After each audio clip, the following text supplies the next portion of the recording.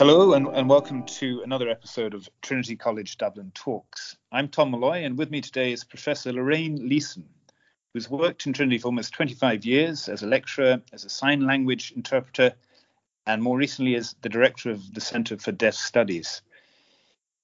A year ago, I think it was, Lorraine, you were appointed the Associate Vice Provost for Equality, Diversity and Inclusion. That's a relatively new role. You're only the second person to hold this role.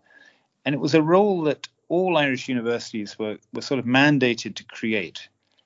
I wonder, can we first of all, Lorraine, just kind of unpick what equality, diversity, and inclusion really are?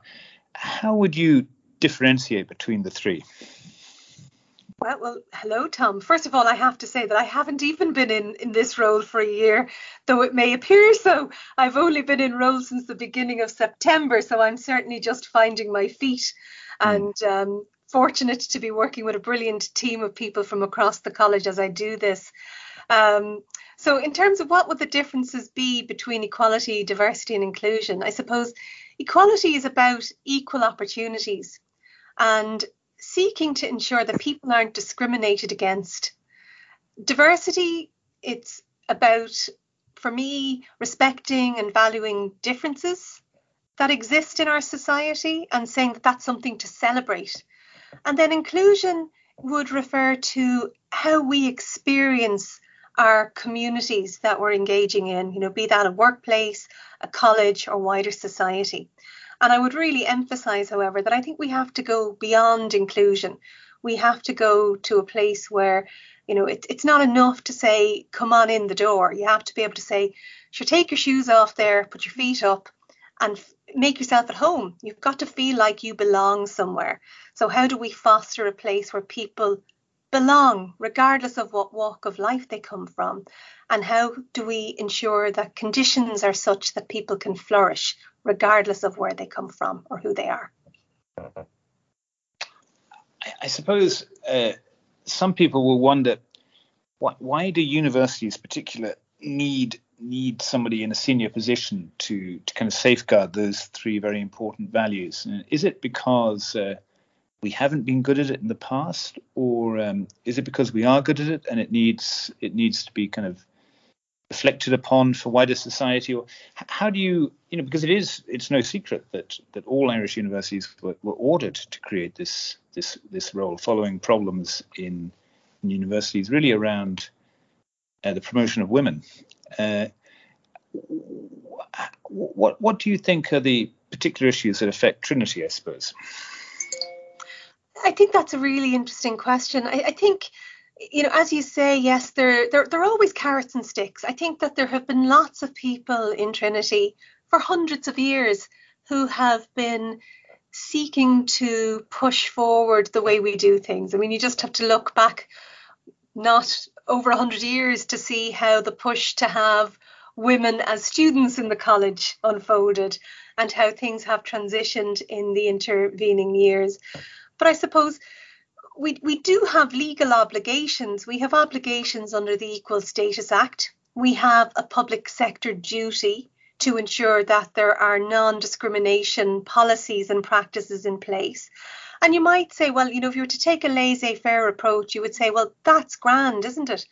But it isn't. We know that in any discipline, what you measure, you can monitor and you can make sure that things are put duly in place to support change or to. We have loads of blind spots. Everybody has blind spots. And I think, very often we might be motoring along in our everyday and thinking, sure, things are grand because from where we stand or where we sit, things are fine or seem to be fine. But that doesn't mean that things are fine for our neighbour. And as the university has diversified, as society has diversified, as we've seen, for example, over the past 20 years, more students and staff with disabilities coming through our midst, as we have seen greater moves towards internationalisation, with Erasmus programmes and Fulbright programmes, and because of migration and deliberate efforts to bring in students from abroad, well, then we also have a duty to say, well, are we making sure then that our custom and practice in the everyday is keeping up with the ideals that we say we believe in. And that's also where we come in. How do we make sure that we make the college a place that is welcoming for everybody, and equally on the other side of it, how do we make sure that we are responding to the obligations that we have from the Higher Education Authority, from the Irish Human Rights and Equality Commission, and from other players. So you mentioned gender equality. That's certainly one area that we have been paying attention to for the past 8-10 years. But certainly the road of travel, the direction of travel, would seem likely to be a broader one, where we're now paying more attention, and rightly so, to consideration of race and ethnicity, to consideration of age, to consideration of disability, and making sure that we don't have systemic ableism or systemic racism in our institutions. So we can do that in big ways through having policies, but then we also need to make sure that that filters down to the everyday, so that if you want to have access to a prayer room, that you can do that, or that if you are a student mother, that you have access to breastfeeding facilities, and so on and so forth. So there's a very broad range of things that we need to think about. And to me, these are part of what it means to be a good university, in that sense of who is the university for? What is a university for? And if we see Trinity as a community, we've always talked about the college community. Well, then what does it mean to have a good community where everybody feels that they're part of that community and can flourish in that community? Yeah, the word community is a very interesting word, isn't it? Because it is a word that's bandied around a lot in Trinity, and a sincerely held kind of concept. I use it a lot. My colleagues use it a lot. You used it there. Community is, in a way, it's kind of a double-edged sword, isn't it? Because on the one hand, a community can be inclusive and welcoming of diversity, but it can also be kind of exclusive in a way. Is that the tension that you're talking about here? Perhaps, yeah. I think that's a great question. I think we have to think through who is part of the community, and who says so anyway. Are you part of the community by virtue of the fact that you walk in through front gate? Are you part of the community by virtue of the fact that you have signed up to take a course with us? To me, a community is the range of people who are engaging in this both physical and virtual space on a daily basis.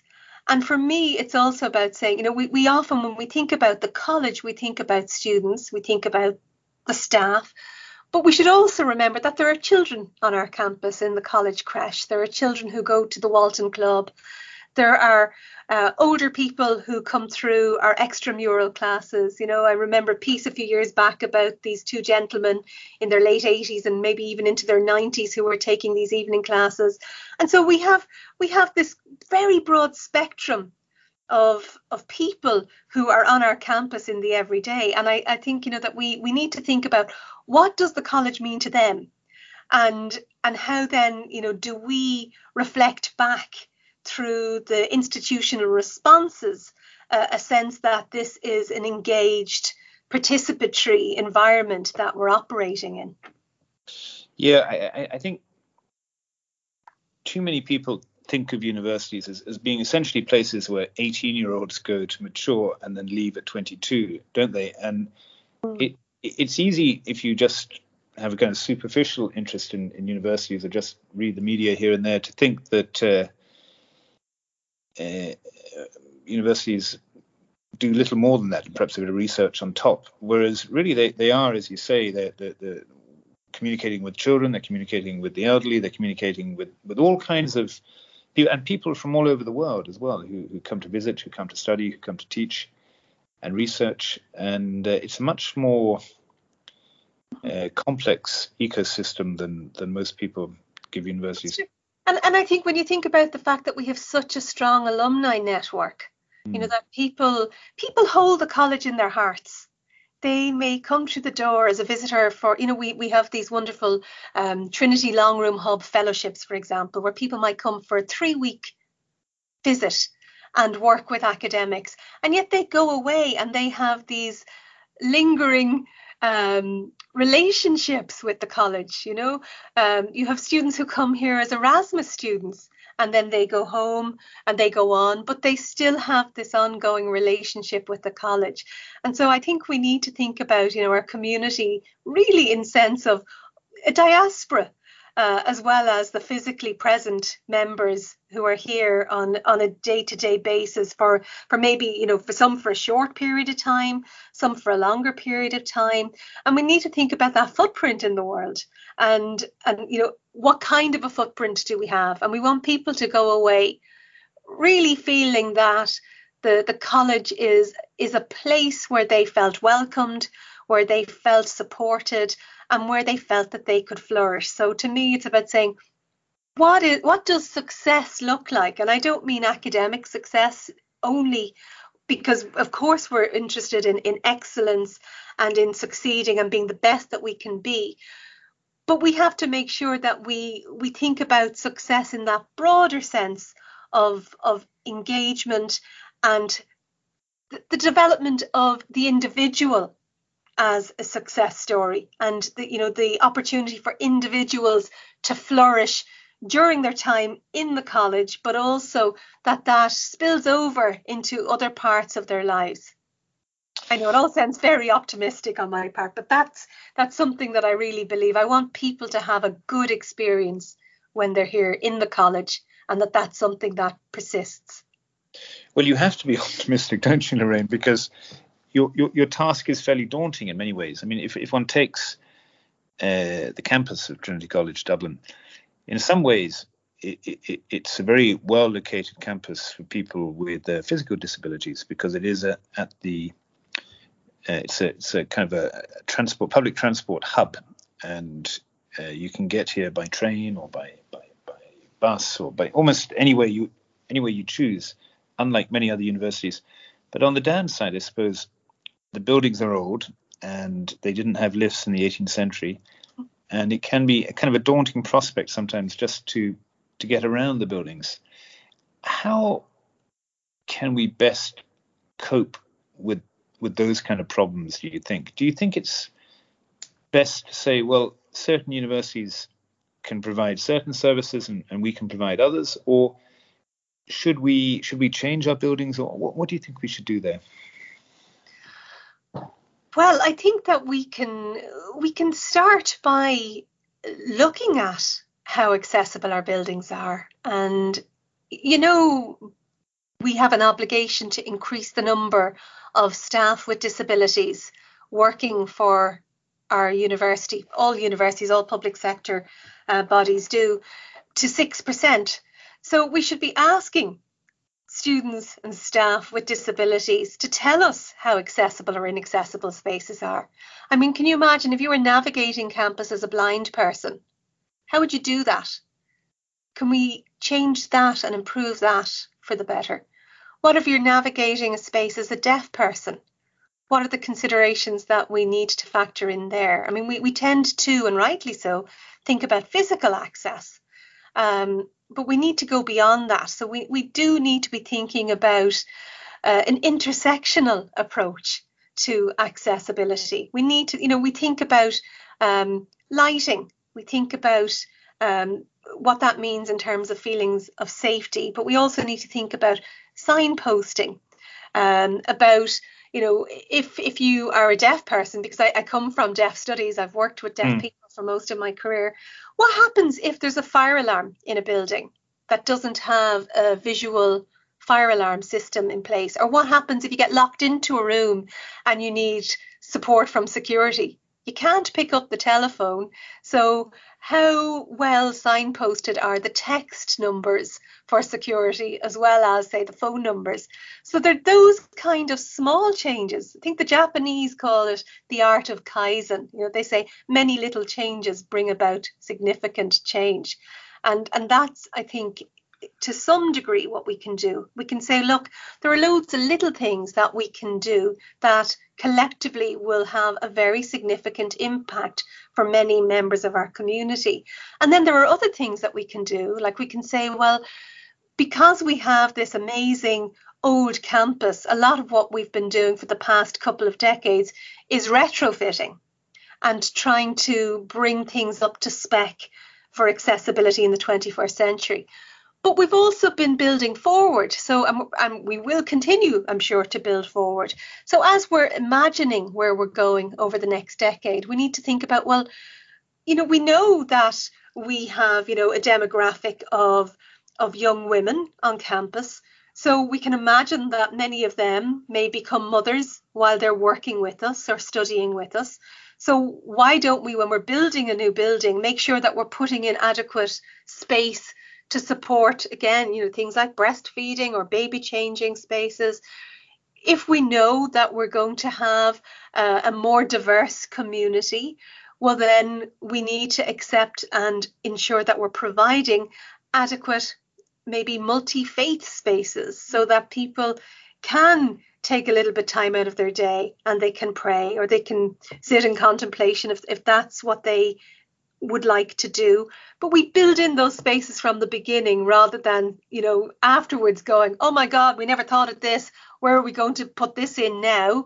And those retrofits tend to be more expensive and they tend to be probably less ideal than they would be if you were building them in from the beginning. So for me, my mission is to say, let's make equality, diversity and inclusion thinking fundamental to everything we do. Put it as a starting point. It can't be a plug-in after the fact. We need a new operating system here. So how do we do that? And how do we just check and cross-check the decisions that we're making to ensure, insofar as we can, that there aren't unintended consequences of decisions that are going to more negatively impact certain parts of our community than others. So, I think sometimes it's just about taking a little moment and saying, okay, what does this decision mean from the perspective of X, Y, and Z, and joining up some of the dots a little bit. But I'm very reassured by the many great conversations I've had over the past 2 to 3 months with colleagues. There's a great deal of energy and enthusiasm for this conversation. So I think it's very timely, Tom. I think you and I sit on several committees together, Lorraine, and I know that I certainly see the enthusiasm for what you're talking about, and I certainly see the benefit of baking this into at the planning stage rather than, as you say, scratching your heads and wishing you'd done it after a building is completed or whatever. Lorraine, how did you? What were the kind of steps in your life that have made you so interested in this topic? Because obviously many people are interested, and we should all be interested, and I think we'll be more interested as time goes on. But you've been in this area for quite some time now. Take us back to and before you became a lecturer, before you joined Trinity, you did many other jobs. You worked in a cake shop, as a swimming teacher and a lifeguard, and so on and so forth. How did you become an academic? Chance, I think. I grew up in Cabra, Tom, and I was the eldest of 6 kids. My parents, like so many of their generation, left school after primary school because at that time there was no free secondary education and their families couldn't afford to support them through secondary school, and it would have been unheard of really at the time anyway. But my mother in particular was absolutely determined that her kids would all do the Leaving Cert, and then she really didn't mind what it was that we wanted to do beyond that, but that was her goal. So when we were doing secondary school, we were coming close to Leaving Cert, I think our career guidance teacher must have been having a bad day, because she basically said to us, I don't know why you're all doing the Leaving Cert. You're all going to be married off or working in, retail or, secretaries. I don't know why you're bothering doing this. And that kind of was where it was at in the late 1980s for working class kids, I guess. So for me, it was like, well, what do I want to do? Well, I'm the eldest of six. And so I thought, well, maybe childcare would be, something I could do, because I certainly didn't want to be a secretary. Um, and I thought, well, okay, I'll do this course. So I did a post-leaving certificate course, Tom. And through that course, I happened to secure a placement out in the Central Remedial Clinic in Clontarf. And while I was there, they happened to offer an Irish Sign Language class. And I happened to take it, and I was terribly bad at it. But from that, then I did some more studies and applied for a job as a house parent in St. Joseph's School for Deaf Boys in Cabra. And I walked in, I did my leaving certificate at 16, so I was very young. And so you were really child almost. Yeah, absolutely. And so at 18, I walked into St. Joseph's School for Deaf Boys thinking I was going to work with little deaf kids. And I was in a house as a house mother to 16 deaf teenage boys aged 15 to 20. So so that was the start in many ways of my journey. But I suppose, for me, I've been very interested in these issues. I suppose, coming from a working class family, my dad was unemployed for a lot of the 1980s, the Great Recession. So I understand what it's like to come from a socioeconomically disadvantaged space. I understand what it's like to have sort of gender expectations placed upon me. I've been asked more times than I can count over my career if I'm the secretary. I have no problem with being a secretary, but I certainly was never the person being asked if I was the director of the Centre for Deaf Studies. So, there are stereotypes, assumptions. I've worked with deaf people. I've worked with people with disabilities. And that to me has enriched my life and helped me to think broadly about what it means to be in Irish society and what does one have to do in order to be able to get in the door to a degree, but then also to feel at home and to flourish. And, what are the conditions that help with that? Now, I've been extremely fortunate. I've met so many wonderful, welcoming people here in college and across my own career. I also studied at the University of Bristol. And I had people who were very encouraging. And I think that encouragement and that reassurance that you can do things, that people who signpost to you, being a first generation student also brings its own challenges because you don't even know what the questions are that you should be asking, never mind knowing how to navigate some of the things that you would navigate on a daily basis if you had a different world view or a different realm of knowledge available to you. So I suppose that it's those multiplicities of experiences that have certainly informed my approach, and they make me very passionate about this role. And I'm really, really grateful that I have the opportunity to step into this space and work with such a wonderful team of people here in the college to see how we can build on the great work that has been done and build forward even more stronger. That's very interesting. So it was really totally random, really, wasn't it? I mean, a lot of people who come into this space have experienced something in their own lives or their families' lives. Or, when I asked you the question, I thought maybe you would have a deaf relative or something like that. But it was just that chance of going to that particular centre in Clontarf at that particular time. Well, yes and no. I also grew up in Cabra, which is where the main schools for the deaf in Ireland have been located since the mid 1840s. I hasten to add that I have not been there since the mid 1840s. But so there were deaf people in the neighbourhood. Our local shoe mender was a deaf man. Right. I remember meeting him as a 3-year-old. So yeah, deaf people were around. It was just normal, and there were members of my own extended family who had disabilities, and that's absolutely normal. It's just this is the fabric of our society, and if we give people space to be the best that they can be, well, then we can do amazing things in the world. So we, as a university, I think, should be giving people space to be the very best that they can be. Well, we should really end on that optimistic note, but that we can do wonderful things in the world and that universities are our vehicles for that. But I do have one last question, if you don't mind. In a couple of weeks, it's Irish Sign Language Day, and I know that you're an expert in Irish Sign Language. One thing I've never understood, and I'm intensely curious about, is why do we have an Irish Sign Language and a English-speaking sign language? Why is there a difference? It's always seemed to me that it would have been a great opportunity to teach everybody in the world the same sign language, but we don't seem to do that. Why is there an Irish Sign Language and a sign language, different one in the US, say, and the UK, and so on? Well, that's a great question. It's because languages evolve naturally over time. So sign languages aren't created by somebody with the deliberate intent of teaching deaf people. For as long as there have been deaf people, there have been sign languages. And just like spoken languages change over time and come in contact with other languages and borrow from them, so too does Irish Sign Language. So contemporary Irish Sign Language has historical roots in French Sign Language, but also has a lot of contact with the sign language used in the UK, which is called British Sign Language.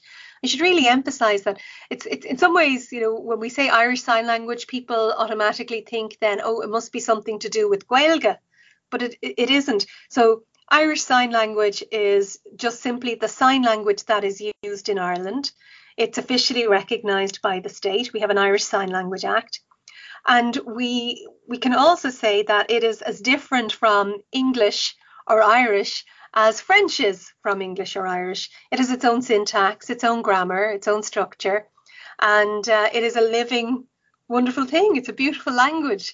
And so too are the other sign languages that we experience in the world. So it's like a whole other hidden layer of the language ecology. It was kind of a stupid and arrogant question on my part. I assumed, I suppose, because most of the people on the island of Ireland and the island of Britain can understand one another, that should be the case with sign language. Of course, there's no reason why it should be. In a nutshell, isn't it? It's a different language. It's evolved differently. They're different languages, but many Irish deaf people understand British Sign Language because in the UK they're really good at putting sign languages on TV. So you see a lot of British Sign Language in the media because there are Ofcom standards around that. And of course, if you look at the COVID briefings over the past 2 years, if you look at the Northern Irish briefings, you'll see that there are 2 sign language interpreters on screen, both one for Irish Sign Language and one for British Sign Language. So you can check them out and see if you can identify similarities and differences in the patterns that you see on the news each night. Sign language, Irish Sign Language was kind of recognised by an Oireachtas Act, wasn't it? I think about 6 or 7 years ago, one of the few private members' bills to actually get through the Parliament. If you could create one piece of legislation to kind of combat an issue in the equality, diversity, inclusion space, would you share with us what piece of legislation you would enact? Oh, that is such a good question. And this is really taking me now on the spot. Gosh, you know what? I think it would probably be around just public spaces. And I would say, universal design, probably. Right. Now, you're putting me on the spot, but I would say but it seems like a fairly fundamental universal design and accessibility, yeah. It would probably be welcomed by many other people, wouldn't it? I mean, it's useful for people pushing buggies or in wheelchairs. But that's it exactly. And you would be thinking about things like public lighting. You would be thinking about things like just safety, on our streets for everybody. And I think, if we have a space, if we have a civic society where everybody feels safe in the community, in, say, public transport or going about their daily business without fear, well, then that's a better society for everybody. And this, I think, this is what I'm taking from what you're saying, really. You're emphasizing it's a win-win for everybody, isn't it? Whether you personally benefit in the immediate term from EDI changes, you benefit in a wider sense, for sure. I should have actually asked you about one last thing, and if you don't mind, I will. It's about the Speak Out campaign that you and Trinity are are bringing forward in the next few days. Would you like to just tell us what it is? Sure. Well, the Speak Out tool it's an online anonymous reporting tool. The Higher Education Authority has asked each and every higher education institute in the land to ensure that they have a consent framework in order to tackle issues around sexual violence, but also hate crime, harassment and bullying. So the Speak Out tool is an anonymous tool where students, staff, visitors to an individual college or university can just log in and they can report their experience. It's really important to say that it is totally anonymous, but what it does give us is a sense of the level of experience of negative behaviours in the community at large. And from that, then we can build forward. We can build better policies. And we're working with the college to build a new sexual misconduct policy. And we are reinvigorating the dignity and respect policy. But also it means that we can engage in rolling out more robust educational responses too. So we see consent training that's become the norm and rolled out by, the Students' Union, with the senior tutors area, with the counselling service. And we can maybe build forward on that even more, just to make sure that the bottom line is that, in a community, in the college community, we have a zero tolerance for any kind of harassment, bullying, sexual misconduct. And we need to say that very, very strongly. And I think it's quite timely and appropriate that we launch the Speak Out tool on International Consent Day. As part of the 16 days of action against violence.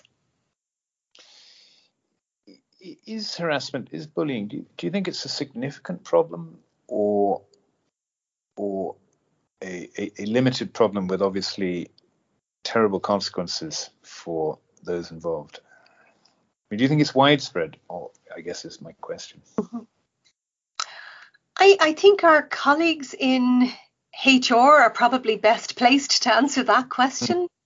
But I would get the sense, so there's several things to say. I think one important thing to say is that in places where people feel that they can safely reveal negative experiences, the level of reporting tends to be higher. So we shouldn't be afraid if people start to feel that they can tell us that they've had negative experiences.